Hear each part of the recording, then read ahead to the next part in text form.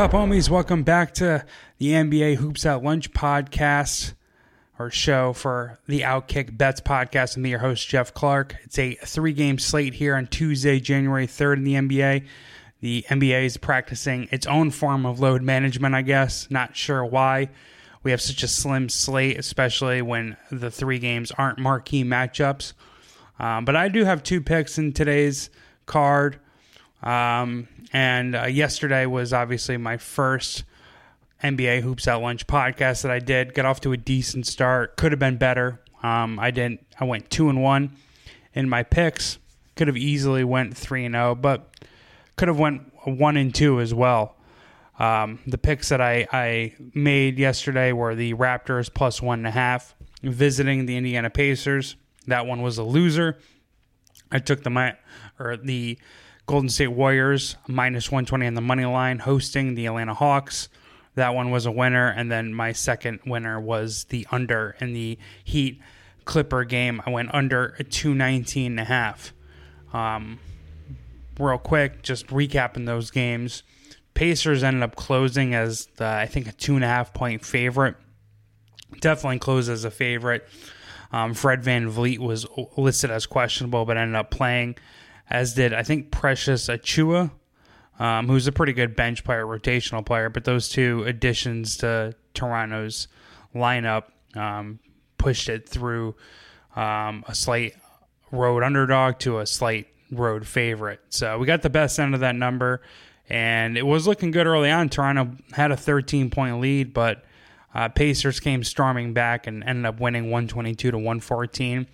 Fred VanVleet, his questionable status and being upgraded to available helped us get the best end of the number, but Fred VanVleet actually ended up shooting the Raptors out of the game.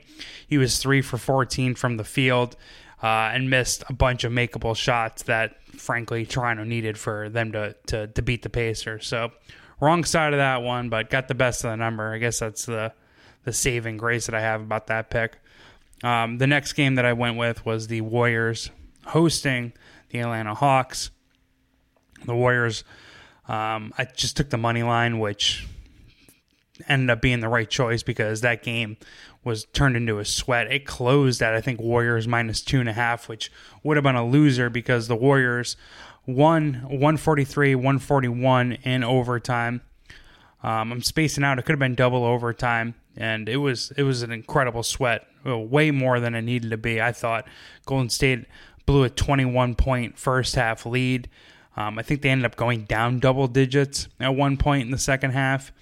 Either way, Atlanta came storming back in the third quarter and really had the Warriors on the ropes. Clay and Kevon Looney ended up bailing the Golden State Warriors out.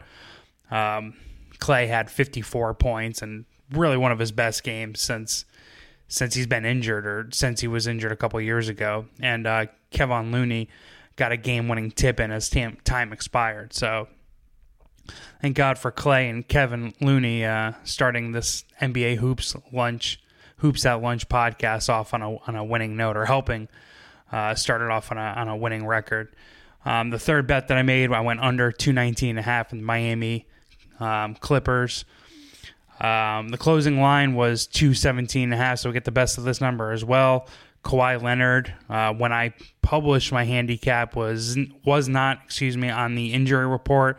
Ended up getting upgraded to questionable before, or downgraded to questionable before being announced out in this game. So that's why we got the better end of the line. Miami won 110-100, so it fell short of the number that we got by 9.5 points. I guess you could say it's a rocking chair cover, but I was scared because after the first quarter, there was a 62-point first quarter. So after the first quarter, Heat Clippers is definitely trending over the total, but the next 3 quarters went under the total. So we were clearly on the right side by line movement, or by closing line value, and by how the game trended. So good on us. We use the odds from DraftKings Sportsbook, who's a sponsor of this podcast. They offer sweet promotions at outkick.com/bet. So go there and check them out. We also, they're now operational in Ohio.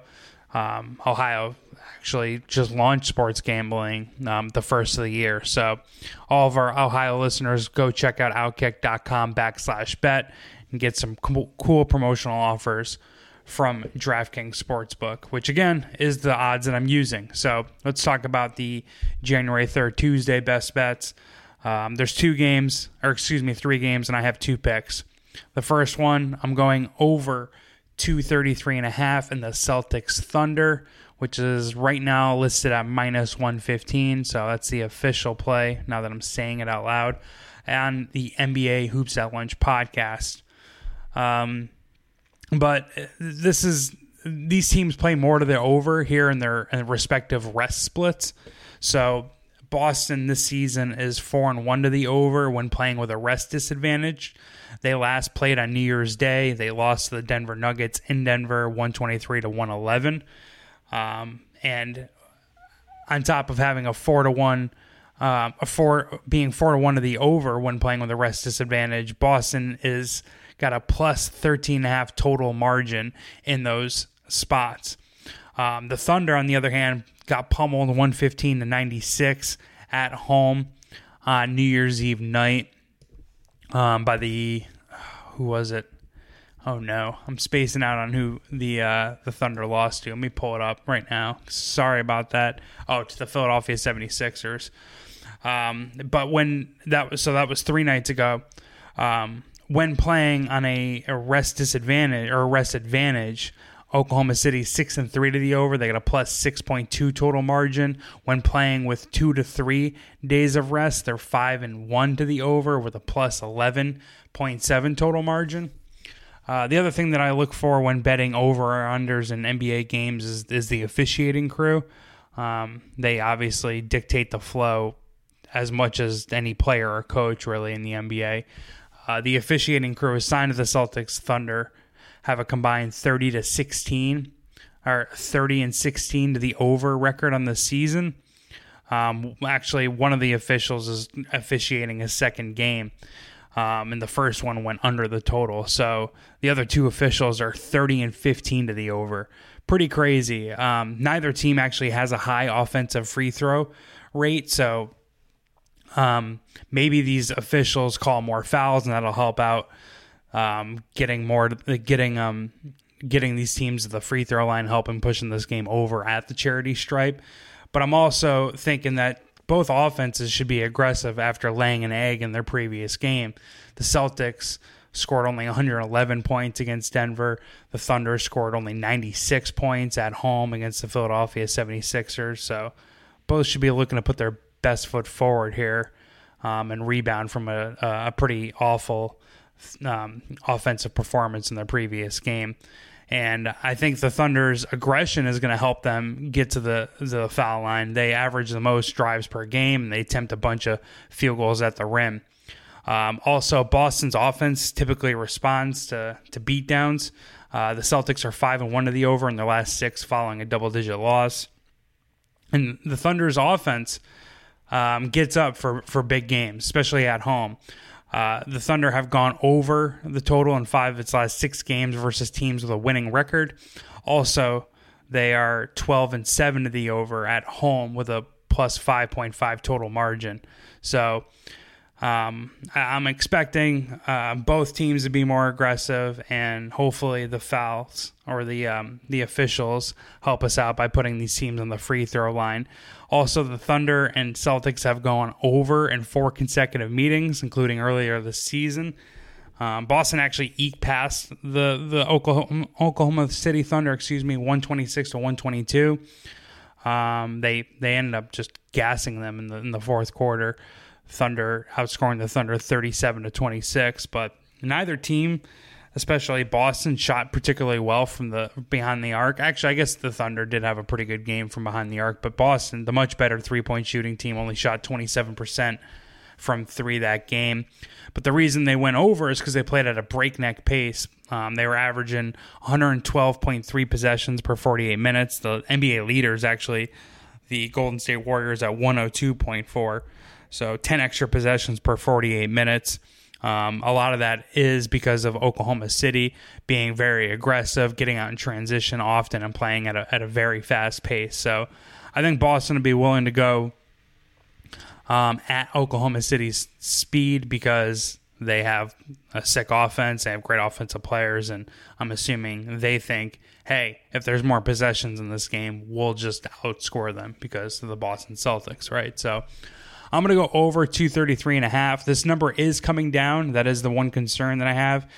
More money is on the over, more tickets are on the over, but this number has ticked down from, I think, 235 to 233.5. So the reverse line movement is definitely something to be concerned with, but I'm moving forward because I like the matchup, and I like both these guys in their respective road split or rest splits as they concern the over, or as the over is concerned. And I like both these teams in a bounce back spot after offensive duds.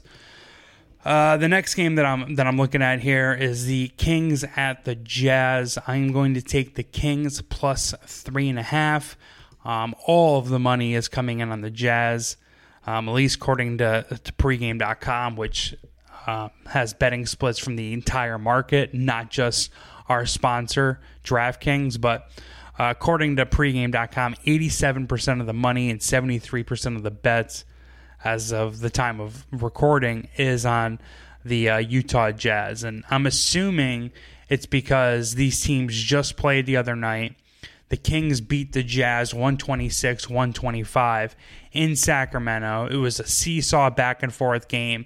Kings actually ended up eking it out thanks to a go-ahead three-pointer from Kevin Huerter inside of 10 seconds remaining. So I would say most of the market is going to the zigzag theory, which pretty much says you bet the team that just lost when they're in a rematch against the team that just beat them, right? Especially when these games are so close together. So I can make sense of the line movement. I can make sense of the betting splits. And Utah is power rated alongside Sacramento in the market. So given that you got the zigzag theory, these two teams aren't that dissimilar, I could see the pro-Utah argument here. But Sacramento has the fifth most wide-open three-point attempts in the NBA, which is defined by a defender 6 feet or further from the three-point shooter in this case.